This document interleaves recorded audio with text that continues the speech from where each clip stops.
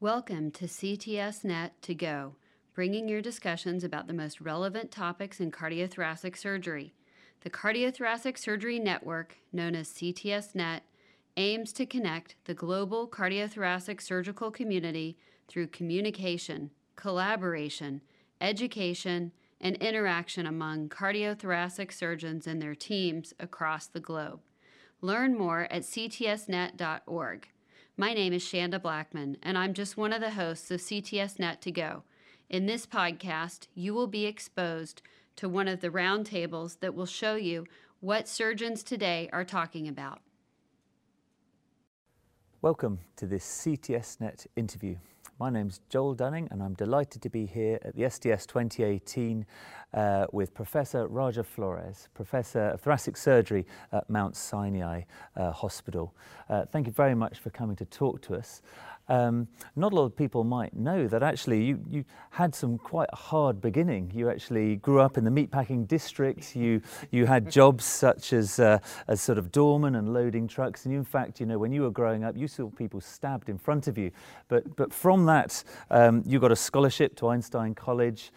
You've worked in Columbia Presbyterian, Brigham, and then Harvard. And now you're one of the leading people in the world on the subject of mesothelioma. You've also written extensively about vasculopectomy and an outstanding esophageal surgeon as well. So it's actually my pleasure to have you here, and I've got just so many questions that I would love to know. And so perhaps if we start with mesothelioma, there's so much to cover on it, but you know, what do you think is the most pressing issue today about mesothelioma treatment worldwide?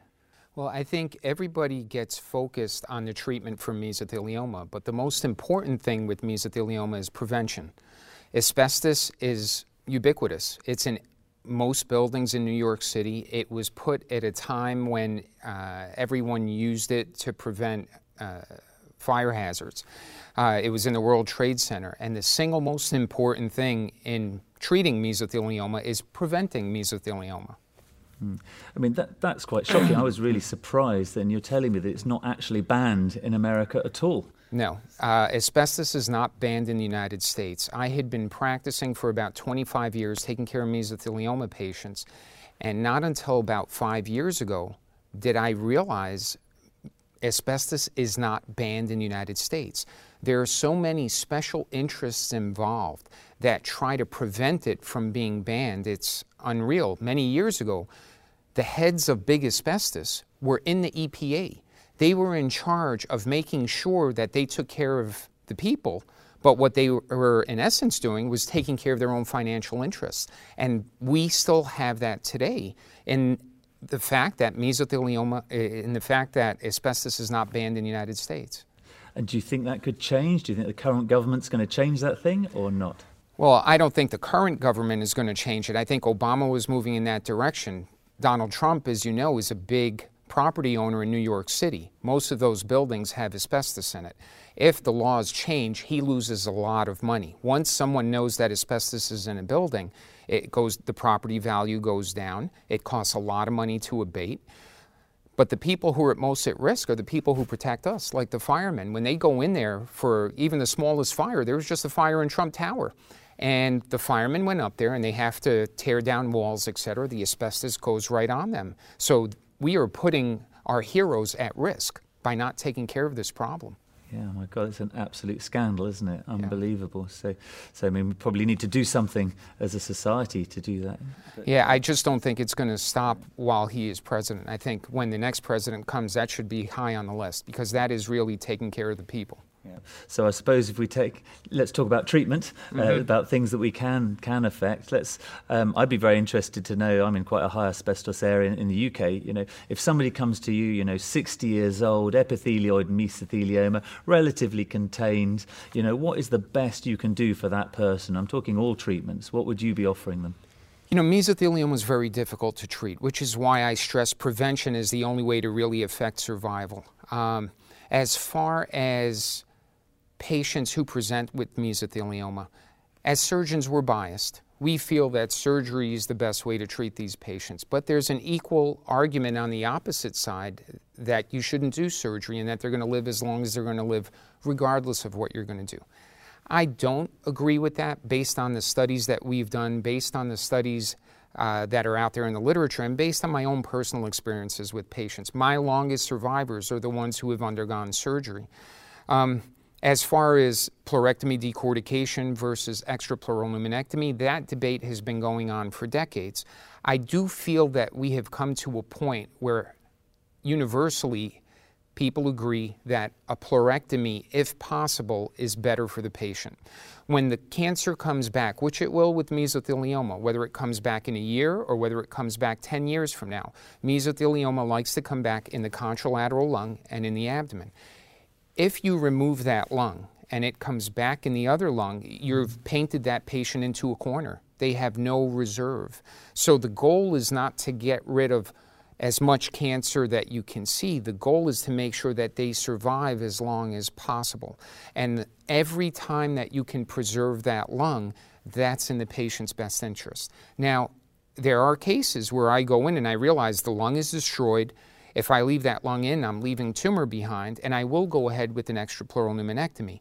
But my philosophy is different now compared to 15 years ago when I finished my residency.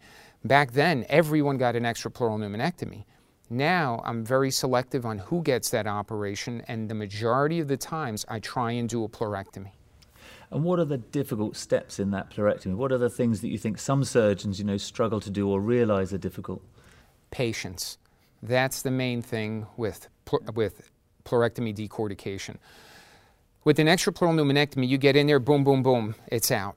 With a pleurectomy decortication, many times you're dissecting and you realize, wow, this is difficult. Then you go someplace else. Then you go back to that spot that you had a little trouble. Next thing you know, it's actually moving again. So it's just a lot of patience with doing a pleurectomy decortication. It's more tedious. It's not as fun an operation from the surgeon's standpoint, but it's better for the patient. Great, yeah, that's great advice. And then adding something like heated intrathoracic chemotherapy in it, is that a research tool or is that a valuable adjunct? Now you'll hear my own bias. It's something that I worked on 15 years ago when I was a resident. If I thought it really worked, I would be doing it today in my own institution. Unfortunately, in medicine, which is big business, there's a lot of outside factors that go into medicine. Heated intraoperative chemotherapy sounds interesting. It's something that draws patients, and I think as physicians, we're constantly battling, what are we doing for our patients or what are we doing for ourselves? And, unfortunately, cancer's big business. $100 billion were spent last year on cancer drugs alone. 74%, which is 74 billion, did not add a single day of life. That's incredible, isn't it? So I think as surgeons, we constantly have to check ourselves and realize what are we doing for the patient and what are we doing for ourselves, for our own academic reputation, to get more patients, to satisfy the institution. And it's a tough balance, but... Yeah, so taking that point, and let's maybe move across to lung cancer treatment. You've written extensively on the balance between lobectomy by thoracotomy and by VATS. You've even done robotics. And certainly across our side of the pond, we're actually doing a randomized study in thoracotomy versus VATS, which most Americans tell me we're crazy to do. But actually, when you're counseling a patient, how do you phrase the benefits of either approach, and what do you tell them is important? What's interesting is when I have a patient, that discussion doesn't really take center stage. The more important discussion is, hey, doc, am I going to live long enough with this cancer? The patient's focused on being cured from their cancer. It's not zero, but a small number, I'd say 2 to 5%, will really focus on the technique of the surgery, minimally invasive, robotic, VATS, open, limited thoracotomy. So that's a little too nuanced, I think, for patients. I think most patients just want to be cured from their cancer. And we can't deny the fact that many people, including myself, have made academic reputations based on the technique of minimally invasive surgery, whether it's VATS, robotics. And in the end, does that really make a huge difference? When we looked at multiple studies from our own institution comparing VATS to thoracotomy, the differences weren't that great.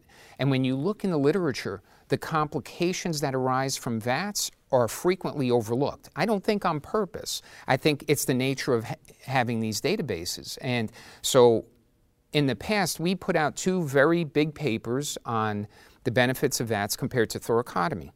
2 years later, we put out a paper on catastrophic complications of VATS lobectomy. None of those complications were in our first 2 papers. They were hidden in the database, and you had to go look for it. Complications such as pneumonectomies for lobectomy, splenectomy, bilobectomy when you wanted to just do a lobectomy. Now, those need to be included when you're weighing the risks and benefits of doing a VATS versus an open lobectomy. I've heard arguments from other people that they see those complications with open thoracotomy as well, so that when you're doing thoracotomy, nobody reports those complications as well. Yeah, so when you come to meetings like this, you find people saying, I do 100%, I do 110% by VATS. And then the other thing is there's this huge, we've got to get the rate up. We've got to get our national rate up. I mean, do you think people are going too far? Are we measuring the wrong thing? That's a good question. I think, as doctors, we have to continuously check ourselves. I mean, that's why we took the Hippocratic Oath. And that separates us from the usual people who are trying to grow a business. In medicine, yes, we're trying to grow our practice, but frequently the business of medicine is getting in the way of the people portion of medicine. And our ultimate goal is to make sure patients are taken care of in the best possible way.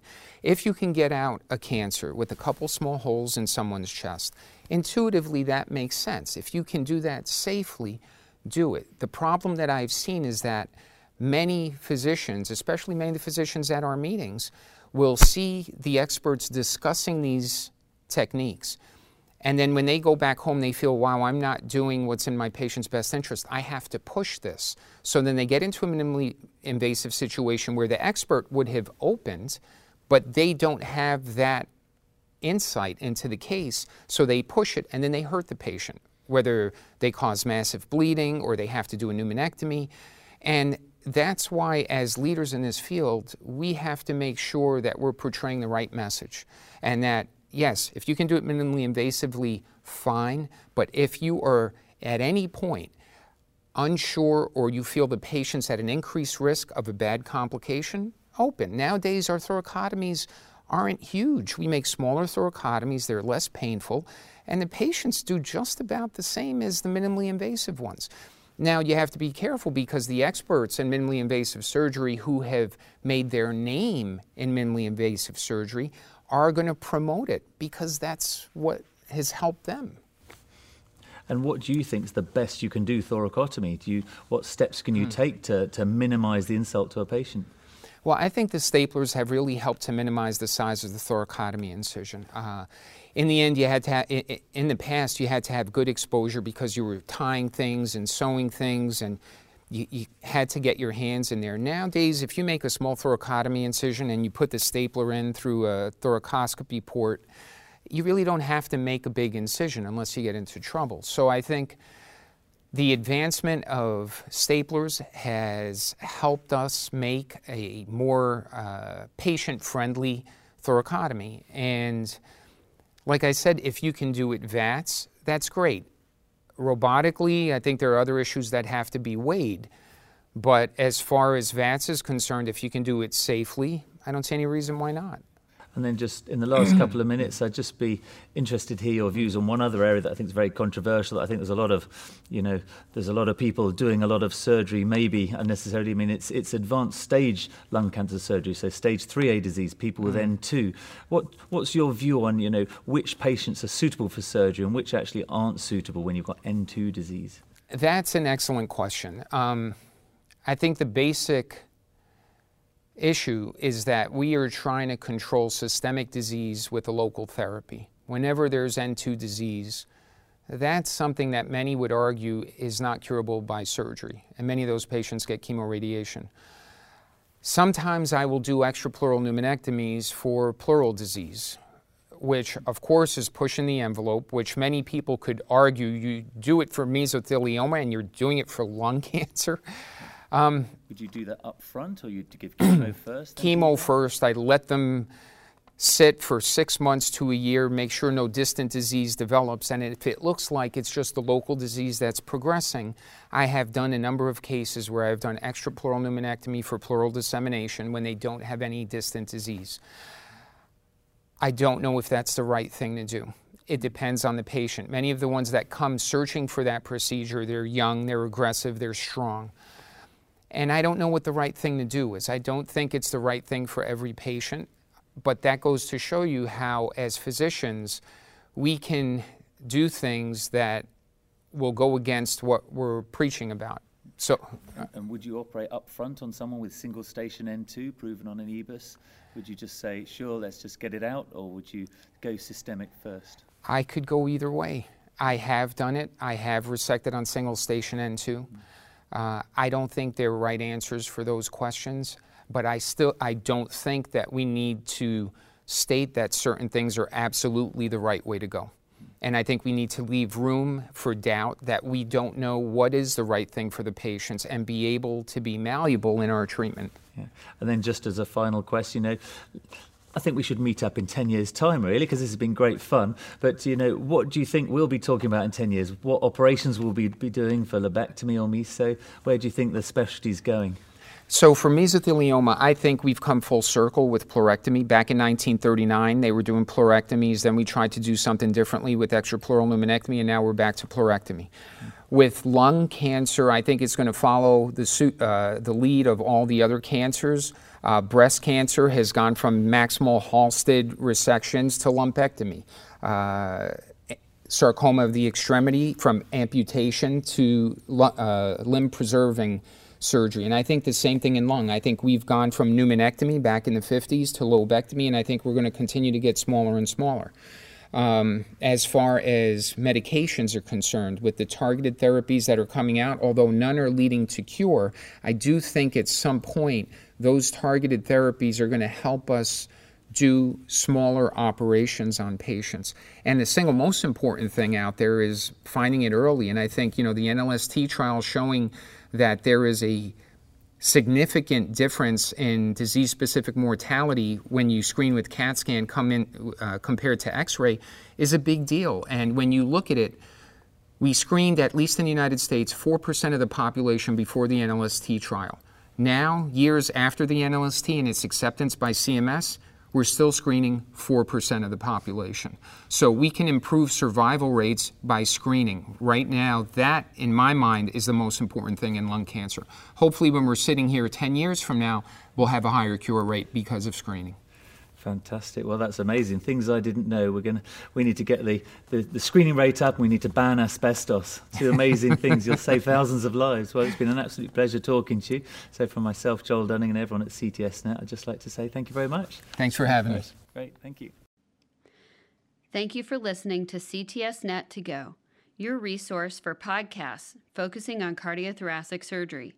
Find more discussions as well as surgical videos and other cardiothoracic surgery resources at ctsnet.org. You can also keep up with CTSNet by subscribing to the YouTube channel at CTSNet Video, by following at CTSNet.org on Twitter, or by liking CTSNet's page on Facebook. I'm Shanda Blackman. Thank you for joining us on this latest episode of CTSNet to Go. Have a great day.